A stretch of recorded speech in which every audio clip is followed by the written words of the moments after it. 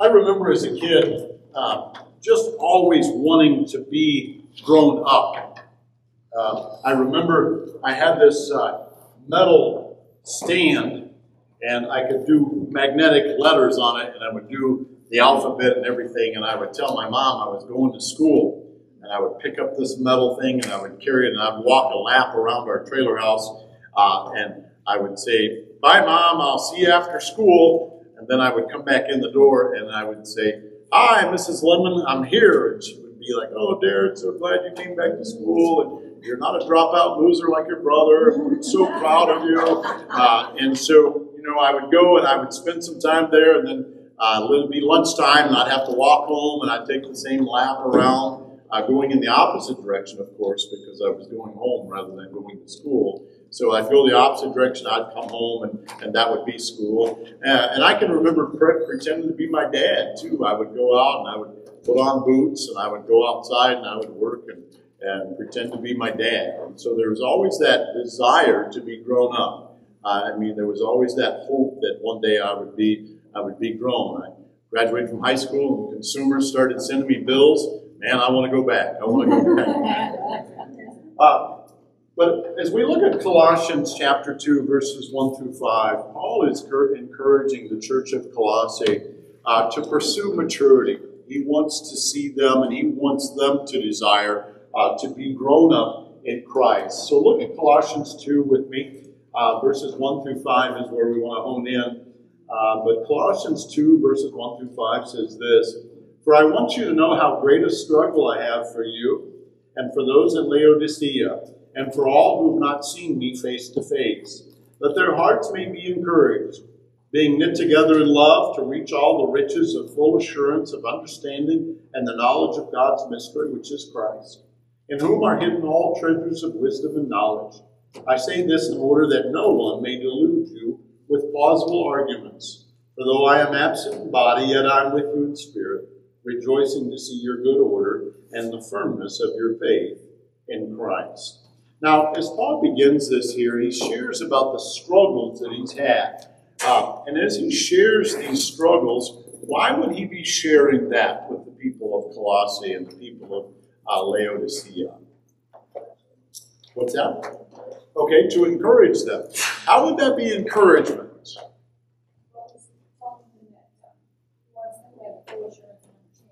Okay, all right. Wants to make sure they have a full assurance and understanding. Okay, all right. Steve? Bring them into spiritual maturity. Okay. Growing in faith and love.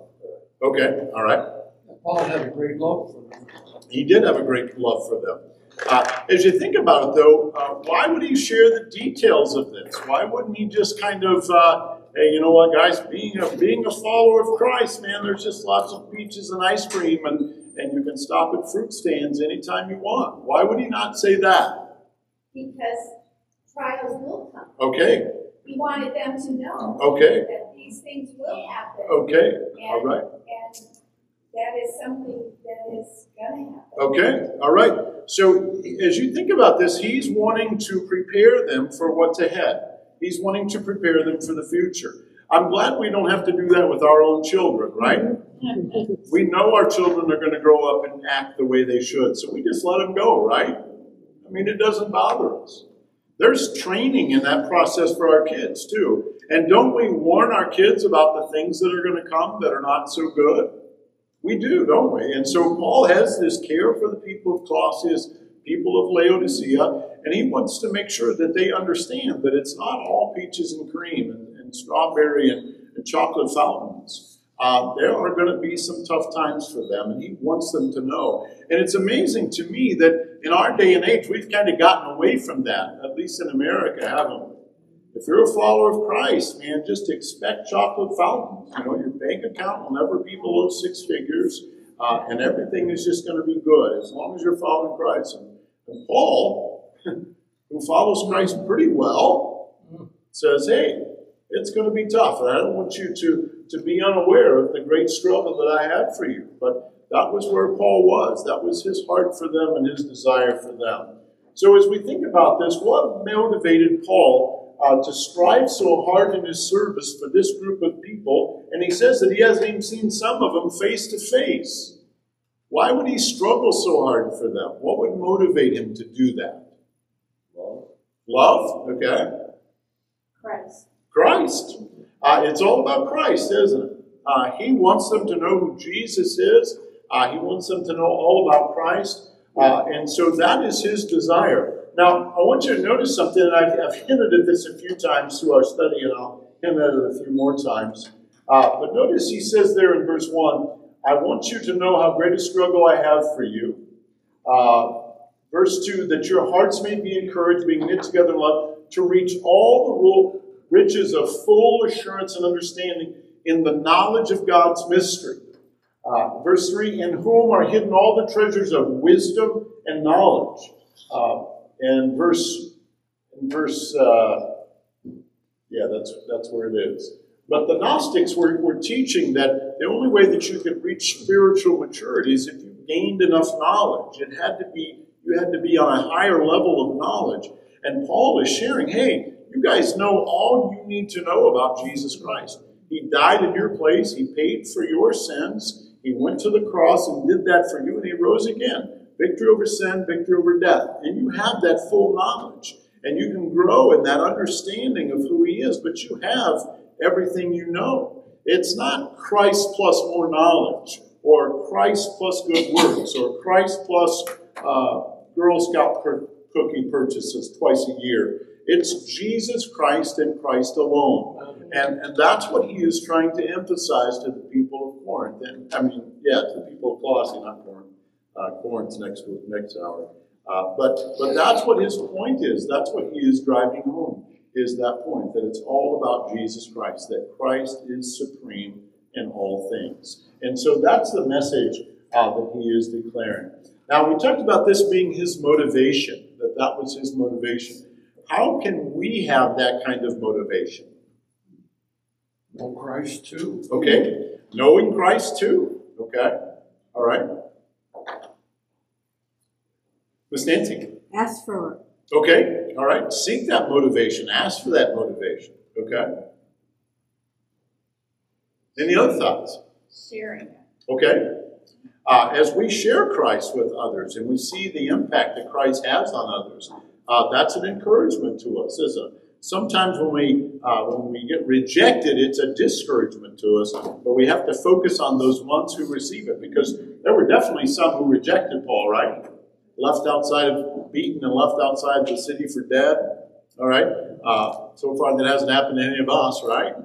But, we've had that door slammed or the closed heart, but we got to look at the benefits and continue to encourage people in that regard, and that's what it is. I think another thing that really helps us in our motivation, and Howard said knowing Christ, but the better we know Christ, the stronger our walk with Christ is, the greater it is overflowing, isn't it? There's a group of pastors that meet on Wednesday mornings and we visit, and there's one of the pastors there that when you talk to him, all of a sudden he'll be telling you a story, and then all of a sudden he'll just share a Bible verse with you in the middle of our conversation. He's just overflowing with Scripture. And man, I want that to be me. I want people to bump into me and, oops, Jesus spills out. Just wouldn't that be great? Because isn't that what happens when you have a sponge that's full of water and you try not to move it too much and you bump it a little bit and water squirts out? That's how I want me to be. I want to be Jesus, just permeating. And so as we do that, that helps us in that motivation as well. Now notice what Paul says here in verse 2, that their hearts may be encouraged, being knit together in love. Why would that be something that's important? It's obvious he wants them to be encouraged, and that's a great thing. To be encouraged, we understand that. But why would he want this young church to be knit together? Why would that be something of importance? So they can grow. Adam, go ahead. Unity. Okay. All right. I heard another one. Strength. Okay, for strength. Okay. So they can grow together. Okay. So they can When grow they knit together. together, Okay. All right. Become strong. Okay. So they would have full assurance of their hope in Christ. Okay. Any other thoughts? To encourage one another. All right. So Paul is encouraging them, but they can encourage one another. isn't it better when we have more than just one of us going through whatever we're going through? When someone can lock arms with us and say, hey, you know what, we're in this together. And so that he knows what they're going to face as young believers in the city that they're at. Man, if 2 or 3 can get together, that's just going to be so much better. And the closer that knit is, the closer that relationship is, the more beneficial that's going to be. And so that is his desire there for them, that they would be united in purpose, that they would be united in mindset, and handling everything that's ahead for them. Any other thoughts about that? One falls, so they will come up. All right, that sounds like it's scriptural, almost from the book of Ecclesiastes. If one falls, someone will be there to pick them up. And so that is a great encouragement. Okay, now look at verse 2 again. He says that their hearts may be encouraged, being knit together in love, to reach all riches of full assurance and of understanding, and the knowledge of God's mystery, which is Christ Jesus. Paul speaks about this full assurance here in verse 2. Why was that important to this group of believers? Why is this full assurance important to them? know Christ in his fullness. Okay, to know Christ in his fullness, okay. Salvation. All right, for salvation, okay. They were young. Okay. Stay. Young believers. So having that a full assurance is going to be beneficial for them. All right. As these false teachers come in, if they have a full assurance of their salvation, and these false teachers are saying, boy, you just got to have more knowledge. I have full assurance of salvation. I have full assurance of salvation. Why do I need anything more? Do me a favor and turn to 1 John chapter 5. 1 John chapter 5. 1 John chapter 5.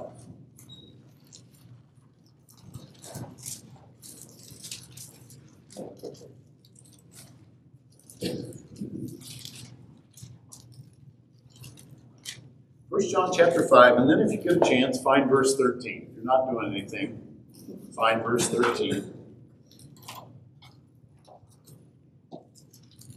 And notice what he says here in 1 John 5:13. He says, I write these things to you who believe in the name of the Son of God, that you may know that you have eternal life. That you may know you have eternal life. Isn't that a great thing, knowing? I mean, isn't that a great assurance to know? I've told this story before, but I was riding with this guy, and he tells me it's about 10 in the morning, and he's just like, oh man, I have to tell you, this day is going better than I thought. And I knew what he was telling me, but I'm like, what are you telling me? And he said, everybody tells me that I was riding with the preacher man this week, and I was so nervous that all you were going to do is just slam Jesus down my throat. And I'm like, oh, okay. So what do you believe? So he says that Ushonto was his God, and he believed in Ushonto. And he was Native American, and I can't remember what tribe he was from, Cherokee or Apache. I don't know what tribe he was from, but Ushonto is their God. And he says, I said, so what do you believe in the afterlife? And he said, I believe that when we die, we go to the hunting grounds. And if you are really good, then you will be one of the hunters. But if you're not very good, then you'll be one of the hunted. And I said, man, that sounds amazing. I'm a hunter. That's amazing. How do you know? And he goes, we do not know. And I was like, let me tell you something. 1 John 5:13 says that we can know we have eternal life if we believe in Christ Jesus. And that's assurance. That's assurance. In 1 John 5:11 there, he says, he who hath the Son hath life. He who hath not the Son hath not life. I write these things so that you may know those who believe have eternal life. That's what he's unfolding. And so for the people of Colossae to have this assurance of salvation, this was a huge thing. This was an important thing, just as it's important to us as well. that we have that assurance, that we know that we're saved. I know that we have never doubted our salvation, right? Never have doubted our salvation. Never wondered what if. But I used to wonder. Darcy and I attended a church for a while that they told us that you could lose your salvation. And it used to concern me because, and literally, this was my thought. I was driving a Schwanstruck then, and I was thinking, what happens if I miss a curve and I take the Lord's name in vain and I die in that accident? What's going to happen? Where will I spend eternity? How is it? And I mean, that used to be a concern to me. But I just, as I looked at things and saw things and understood things, realized just how sure my salvation is. Not because of what I've done, but because of what Christ has done for me. And this is what Paul wants them to know. So they have that assurance of salvation, that they have that. A blessed assurance. A blessed assurance. That's right. That's right. Now look at verse 4 here, and it kind of tells us a little bit. He says, I say this in order that no one may delude you with plausible arguments. What's a plausible argument? True knowledge. True. Okay. All right. So if someone has a plausible argument, and they come with you with a plausible argument, you look at their argument, you're like, okay, that could be. I mean, that could sway my belief. I hear what you're saying, and maybe this is true.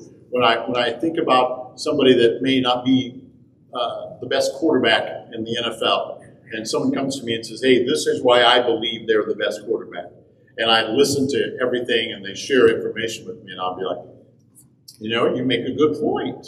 You make a good point. I can see that, and that's a plausible argument. And so he's saying, hey, I want to make sure you have this assurance so you're not swayed by those things, so that you don't recognize that and don't see that as a possibility.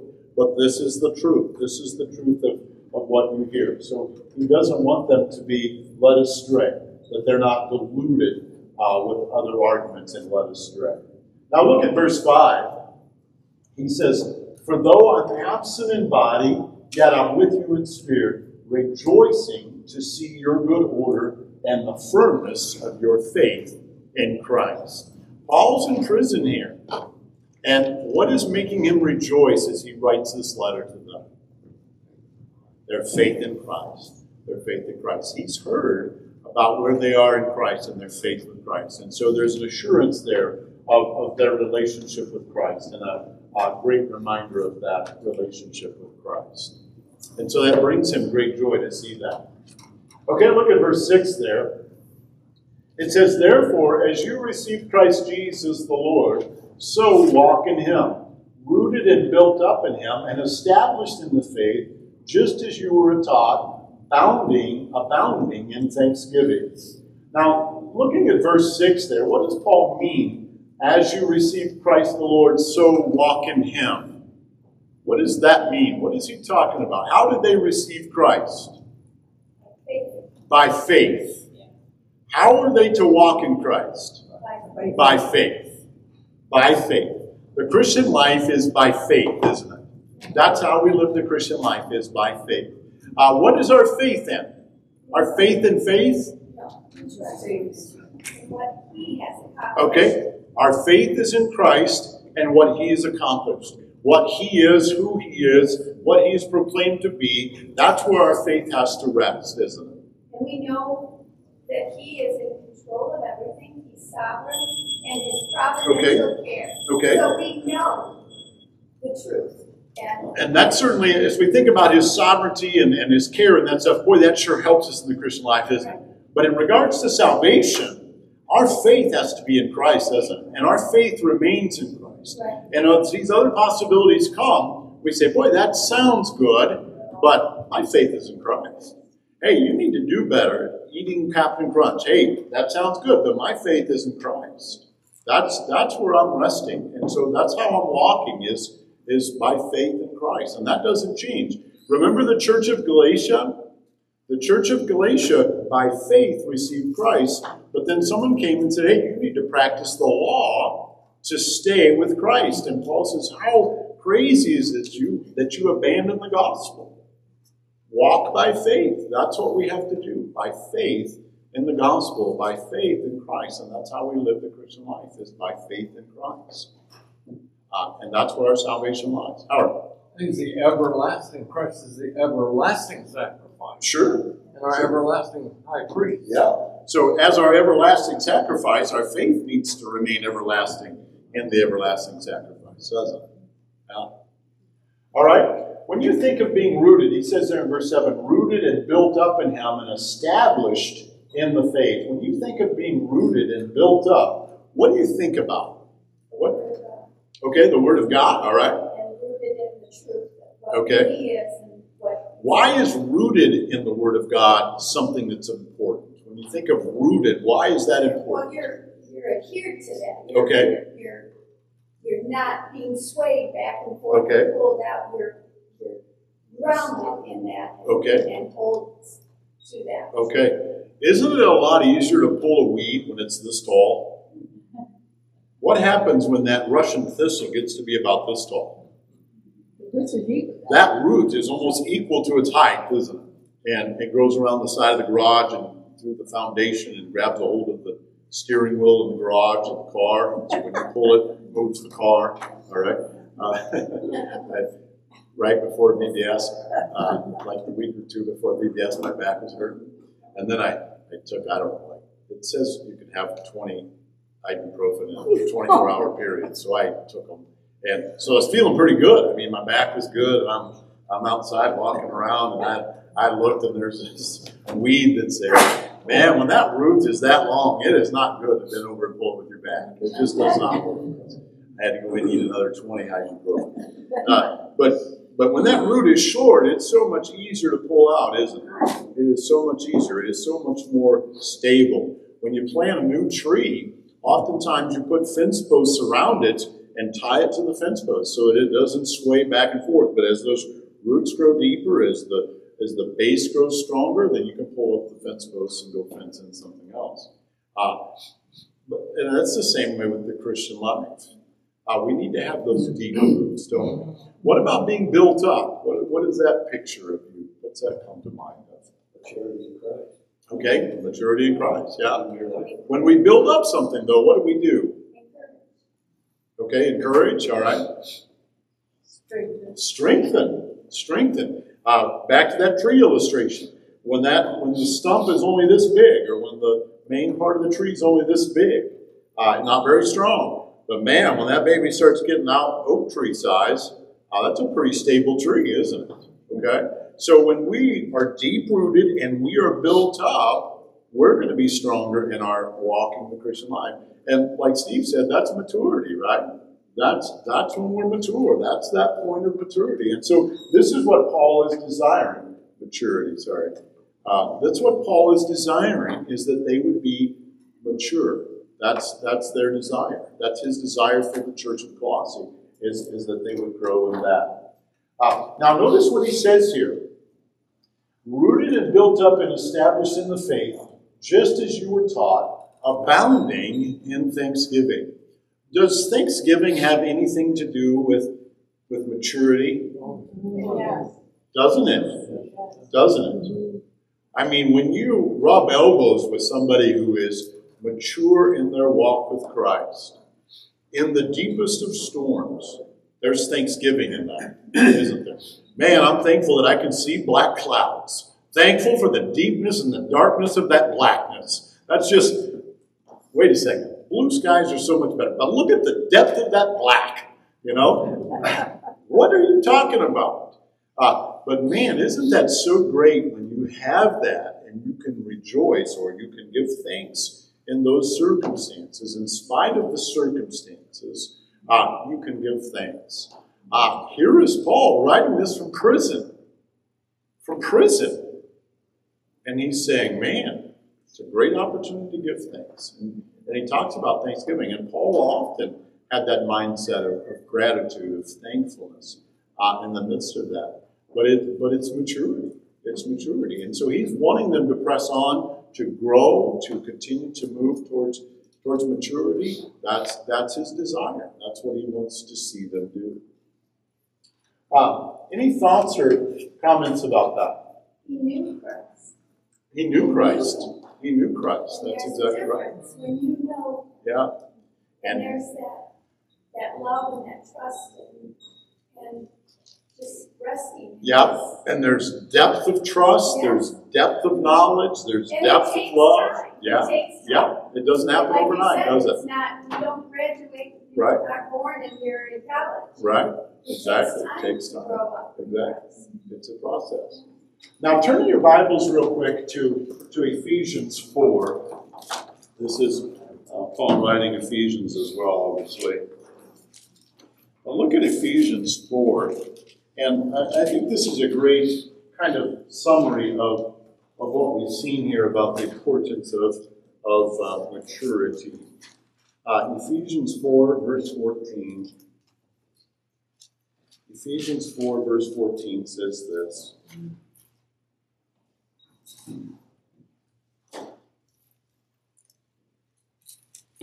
So that we may no longer be children, tossed to and fro by the waves and carried about by every wind of doctrine, by human cunning, by craftiness and deceitful schemes.